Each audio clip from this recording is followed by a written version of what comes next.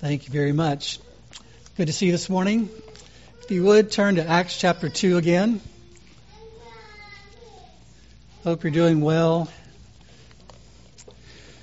We want to continue looking at what Luke actually says in the book of Acts about what happened during the early church, days of the early church. In Acts chapter 2, we have the account of the coming of the Holy Spirit, and we have Peter's sermon that he preached explaining to the people what happened and why. And there are basically two answers he gives.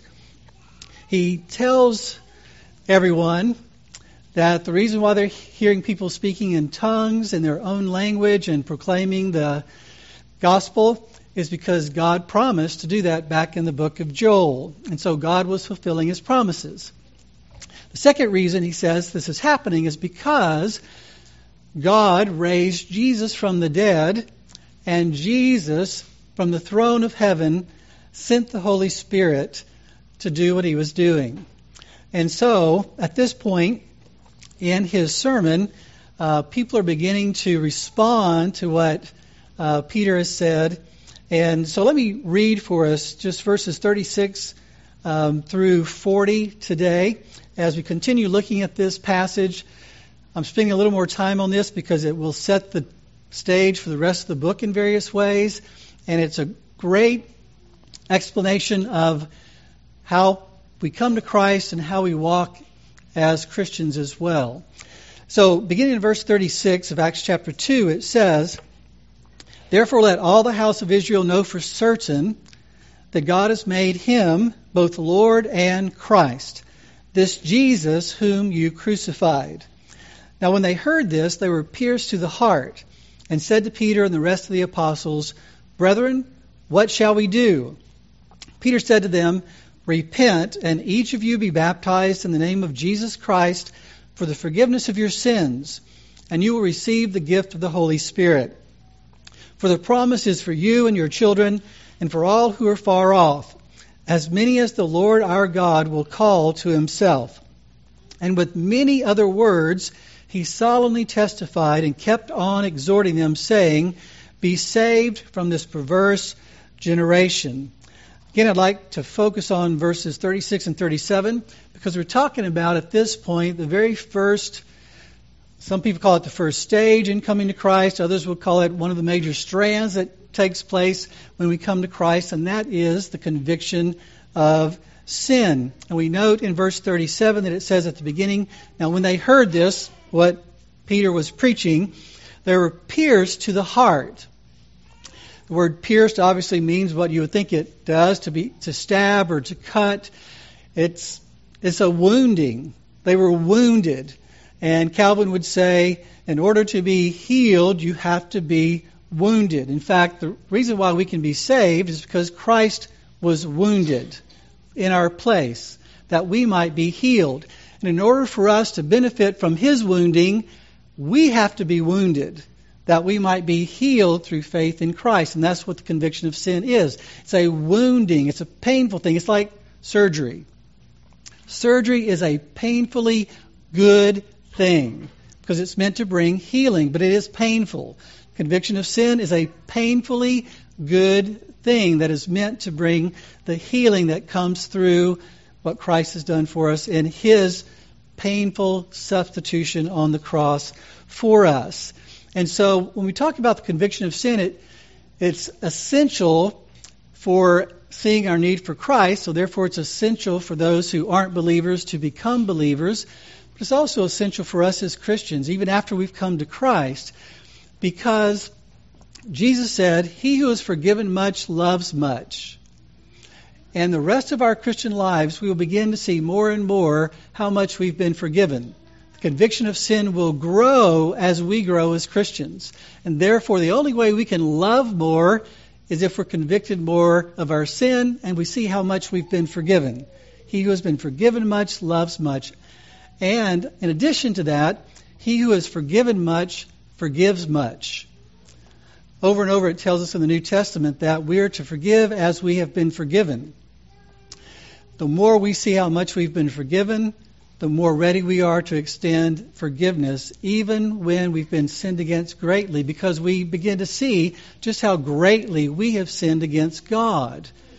And so the conviction of sin is important both for unbelievers as well as believers. And that's one reason why I'm spending more time on it, and especially in light of our culture. The whole idea of sin is being redefined and even ignored in so many ways. And so what I want to focus on this morning, or at least begin focusing on, is the third aspect of the conviction of sin, which is that it exposes our rejection of God.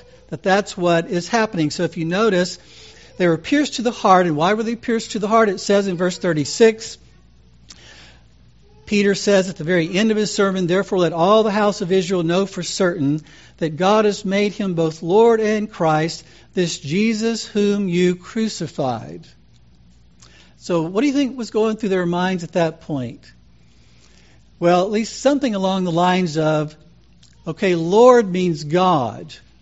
You're telling me that the Jesus who is crucified is the God of the Old Testament, the God of the covenant, the God that we're supposed to be worshiping and honoring.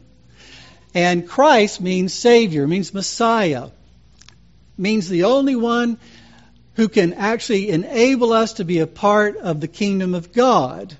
Therefore, for them, that would mean that Peter was saying, you have rejected the God that you think you've been worshiping all along. And you've rejected the only hope of salvation that you've been looking forward to all along.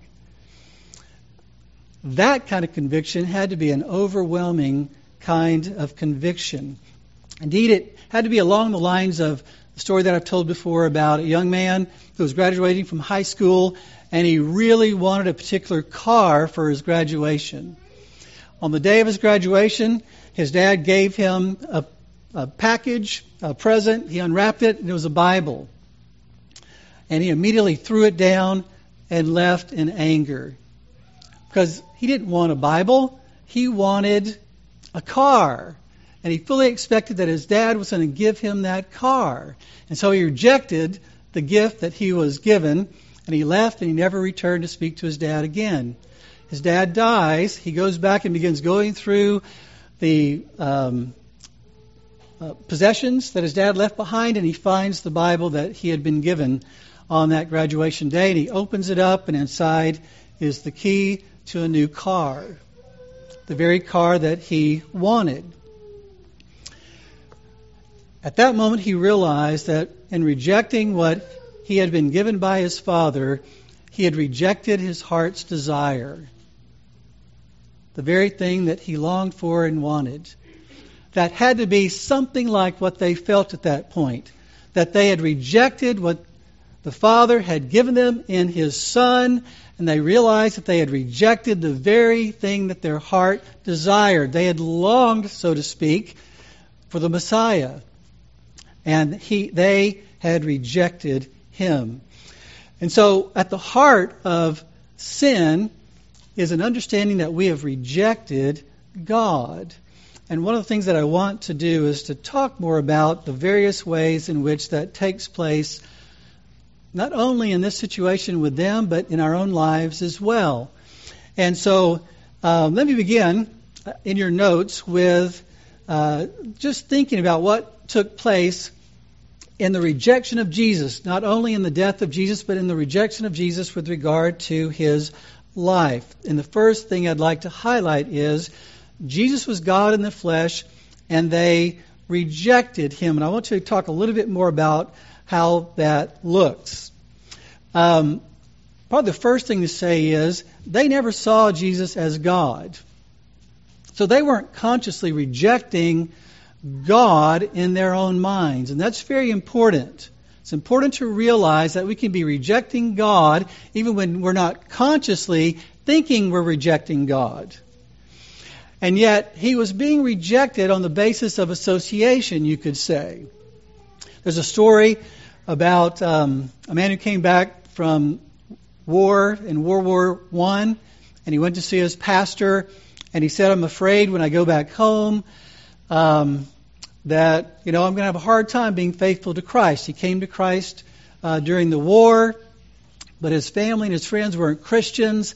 And so this pastor said, well, what you need to do is you need to tell people of your faith in Christ. And so he committed at that moment to confess Jesus right off the bat whenever he met anybody as he went back home. And so he met this girl right at the train station and immediately brought up the fact that he had become a Christian. And whereas initially she welcomed him, was glad to see him, all of a sudden her countenance changed. She quickly left the conversation. Then he met a buddy of his after that, and he immediately talked about how he had come to Christ. And this buddy who was expecting him to join in the partying that they were doing immediately changed in his attitude and walked away. And it happened like that over and over and over again. And this is what someone commented on what had happened. He had become peculiar, religious, and who knows, they may even have called him crazy. What had he done? Nothing but confess Christ. The same confession that had aligned him with Christ had separated him from those who did not want Jesus Christ as Savior and who, in fact, did not even want to hear about him. He aligned himself with Christ and by association was rejected. What did Jesus do? He aligned himself with God, the very God they thought they were worshiping, but he aligned himself truly with God, and as a result, they rejected him. It says in Mark 8:31, and he, Jesus, began to teach them that the Son of Man must suffer many things and be rejected by the elders and the chief priests and the scribes and be killed, and after 3 days rise again. And then in Luke 10, Jesus said, the one who listens to you listens to me, and the one who rejects you rejects me, like the story I just told. But he also said, and he who rejects me rejects the one who sent me, rejects God. He who rejects me rejects God. And so even though they were rejecting Jesus and would not have thought that they were truly rejecting God, that's exactly what they were doing. In Exodus 20, we have the Ten Commandments.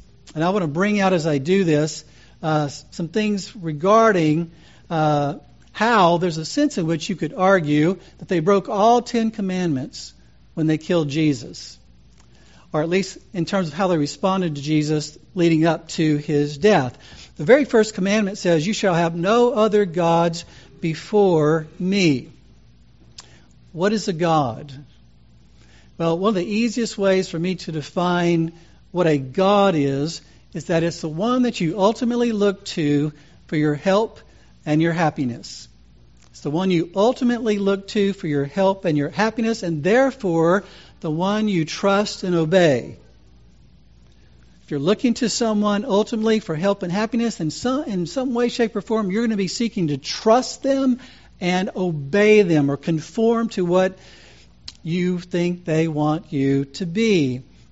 And in the first commandment, it says, you shall have no other gods before me. You shall have no other person, no other thing in your life that you're looking to for help and happiness besides me, in addition to me, and rival to me, against me, is what that means. And so, how should we identify with those who put Jesus to death in terms of the idea of how do we also reject God in this sense? Well, we could say we reject God as revealed in Jesus, because that's who Jesus is. He's the revelation of God to us. We reject God as revealed in Jesus when we refuse to trust and obey Him alone, or ultimately. Let me just try to flesh that out a little more practically, because, like I said, it's very easy for us to say, well, I don't think I reject God. How do I reject God? Just like the Pharisees and the religious leaders would not have thought that they were rejecting God at all. Well, there's a story in Numbers 11, which you may remember. In Numbers 11, it talks about the people. They're in the wilderness. They've been brought out of Egypt, and they're complaining about all they get every day is this manna from heaven. And they want meat. They want God to feed them differently. And so Moses is wrestling with this, and Moses is saying, you've put this burden on me. What am I going to do? And so God gives Moses some help, and then he says that he will give them the meat that they want.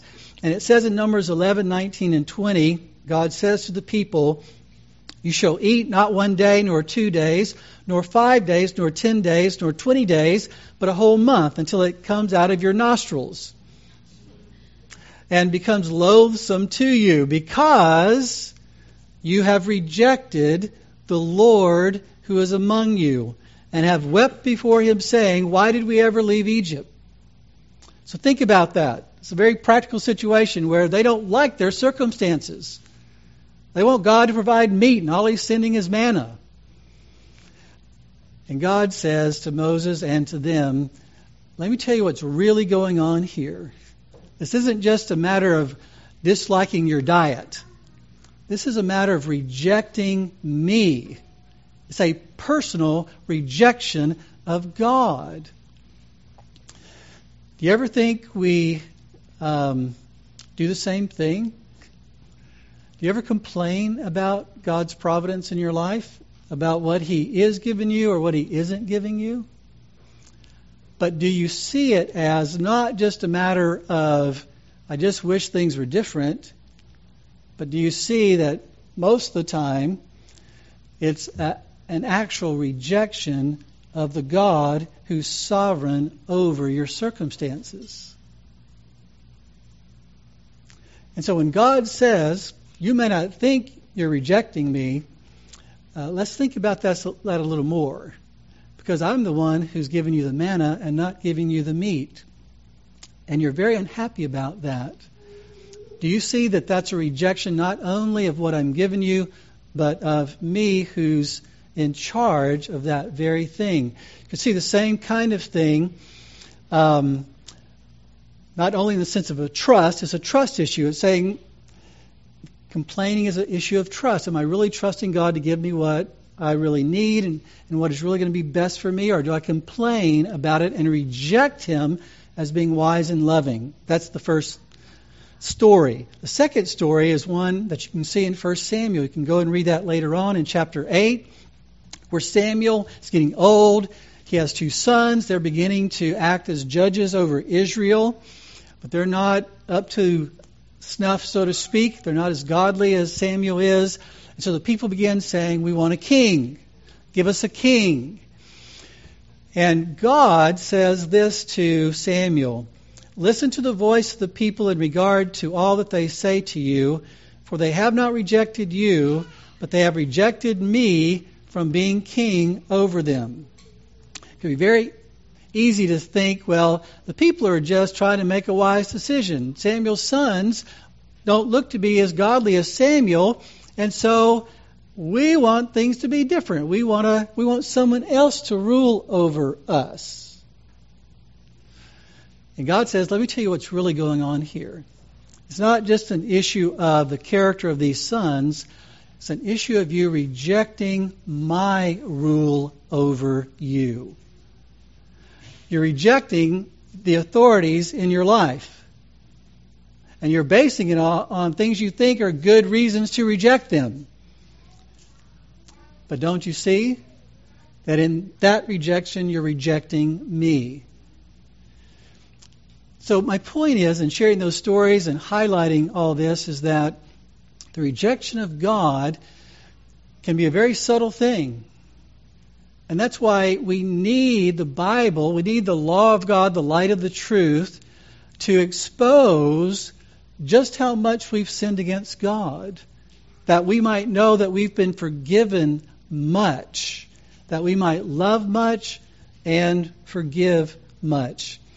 Well, the second thing, and I'll try to do this in the last 10 minutes here, is not only did they reject Jesus and God revealed in Jesus, as we've talked about, but Jesus revealed the Father, the one true God, and amazingly enough, they hated what they saw.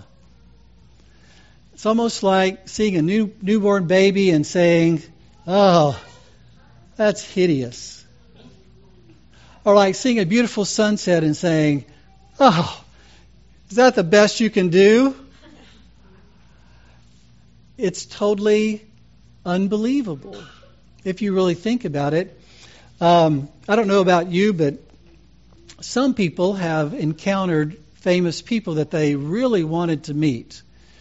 And I'm not going to talk about specifically these famous people because that's not my point. But there's one person who says, I really admired this one man who played on this TV show at a certain time, and I really wanted to meet him. And so I moved to this place in Colorado, and I knew that he hung out there, and I was really hoping to meet this guy one day. And finally, I worked at a hotel, and I met him.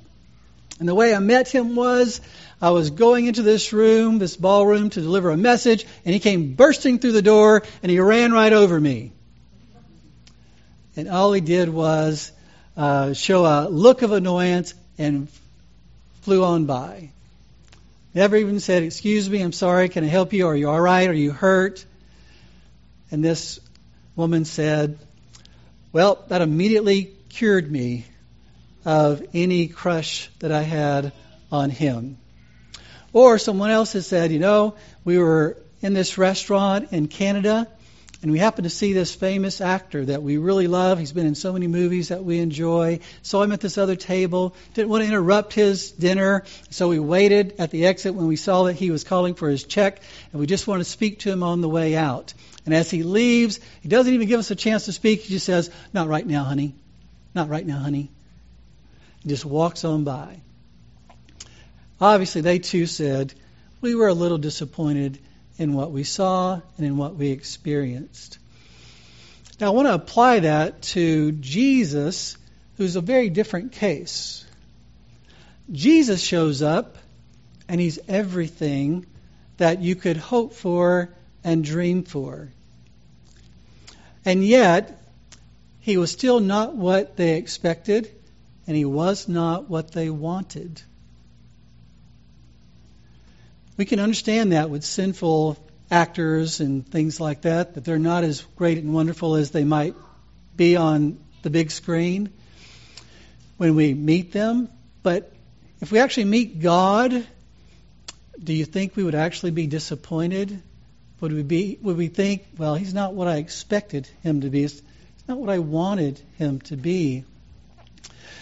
It says in John 15, Jesus says, "If I had not done among them the works which no one else did, they would not have sinned. But now they have both seen and hated me and my Father as well. But they have done this to fulfill the word that is written in their law. They hated me without a cause." In John 15, it also says, "He who hates me hates my Father also." You can't reject Jesus, hate Jesus, be dissatisfied with Jesus, and still be okay with God.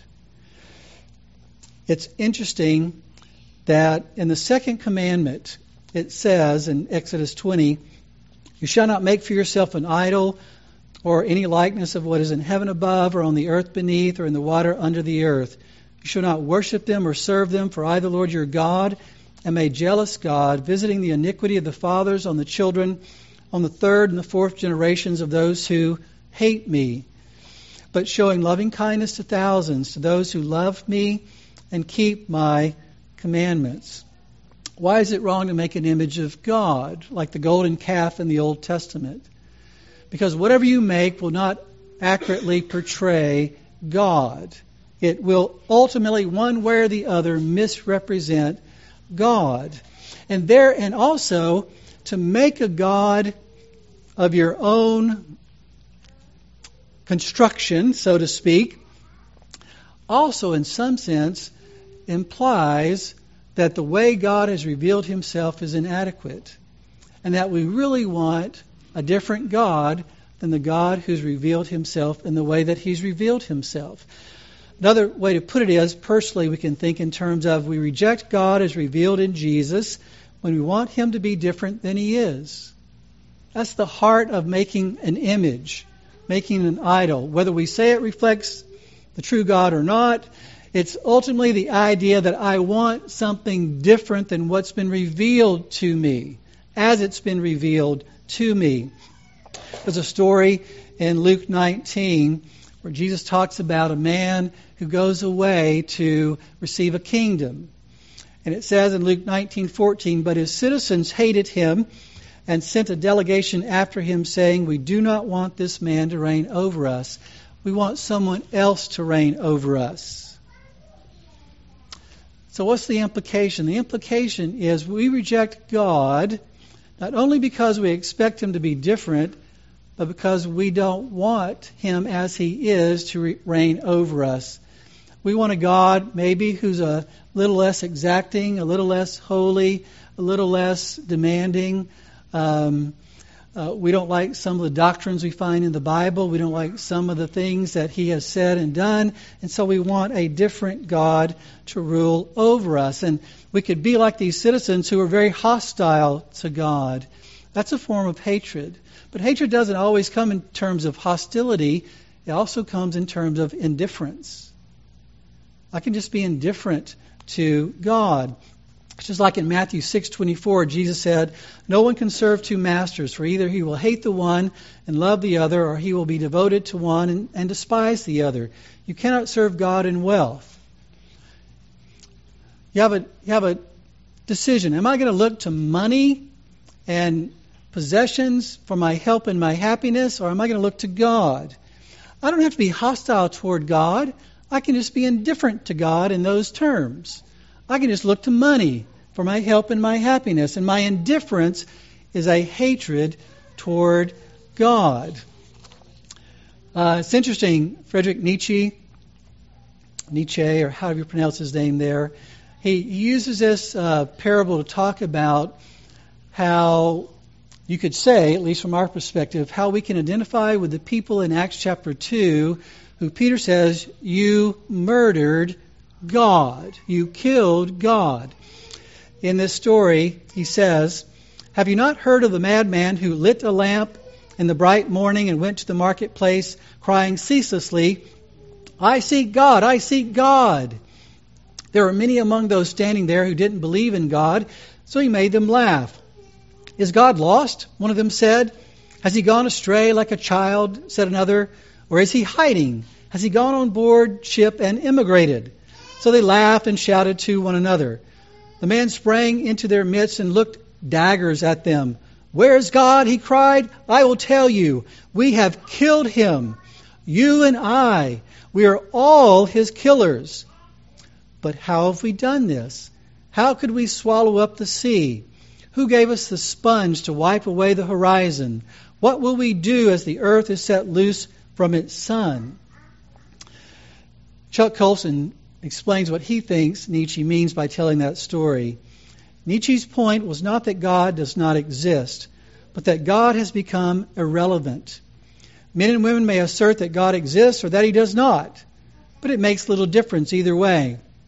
God is dead, not because he doesn't exist, but because we live, play, procreate, govern, and die as though he doesn't.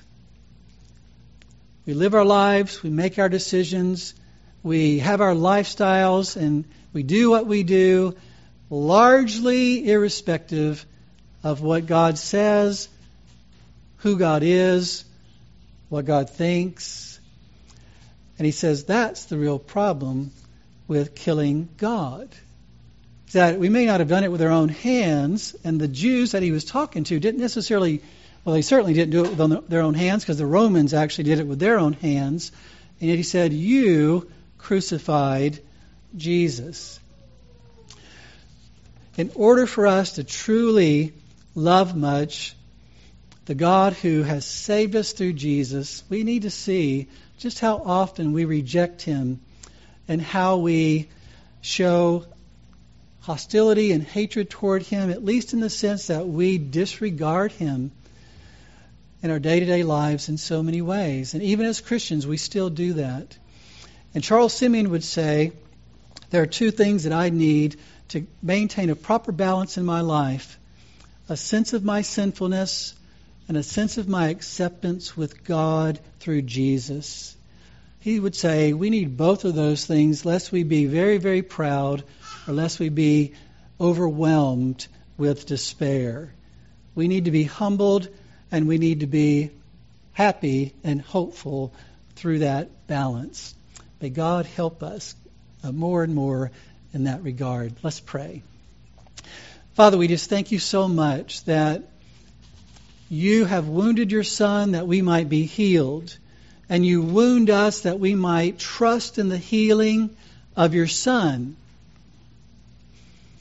Father, may we truly embrace the same kind of attitude that we long to be humbled more and more by our sinfulness, to see it more and more as it really is, not that we might be in despair, but that we might love you more and see how much we've been forgiven, that we might rest more and rejoice more in the Savior that you've provided for us. And may we always apply the blood of Christ as we see our sin, that we might not be overwhelmed and in despair as you show us what you've saved us from. Father, may we grow in love for you. May we grow in forgiveness to others as we see how much we've been forgiven. In Jesus' wonderful name we pray. Amen.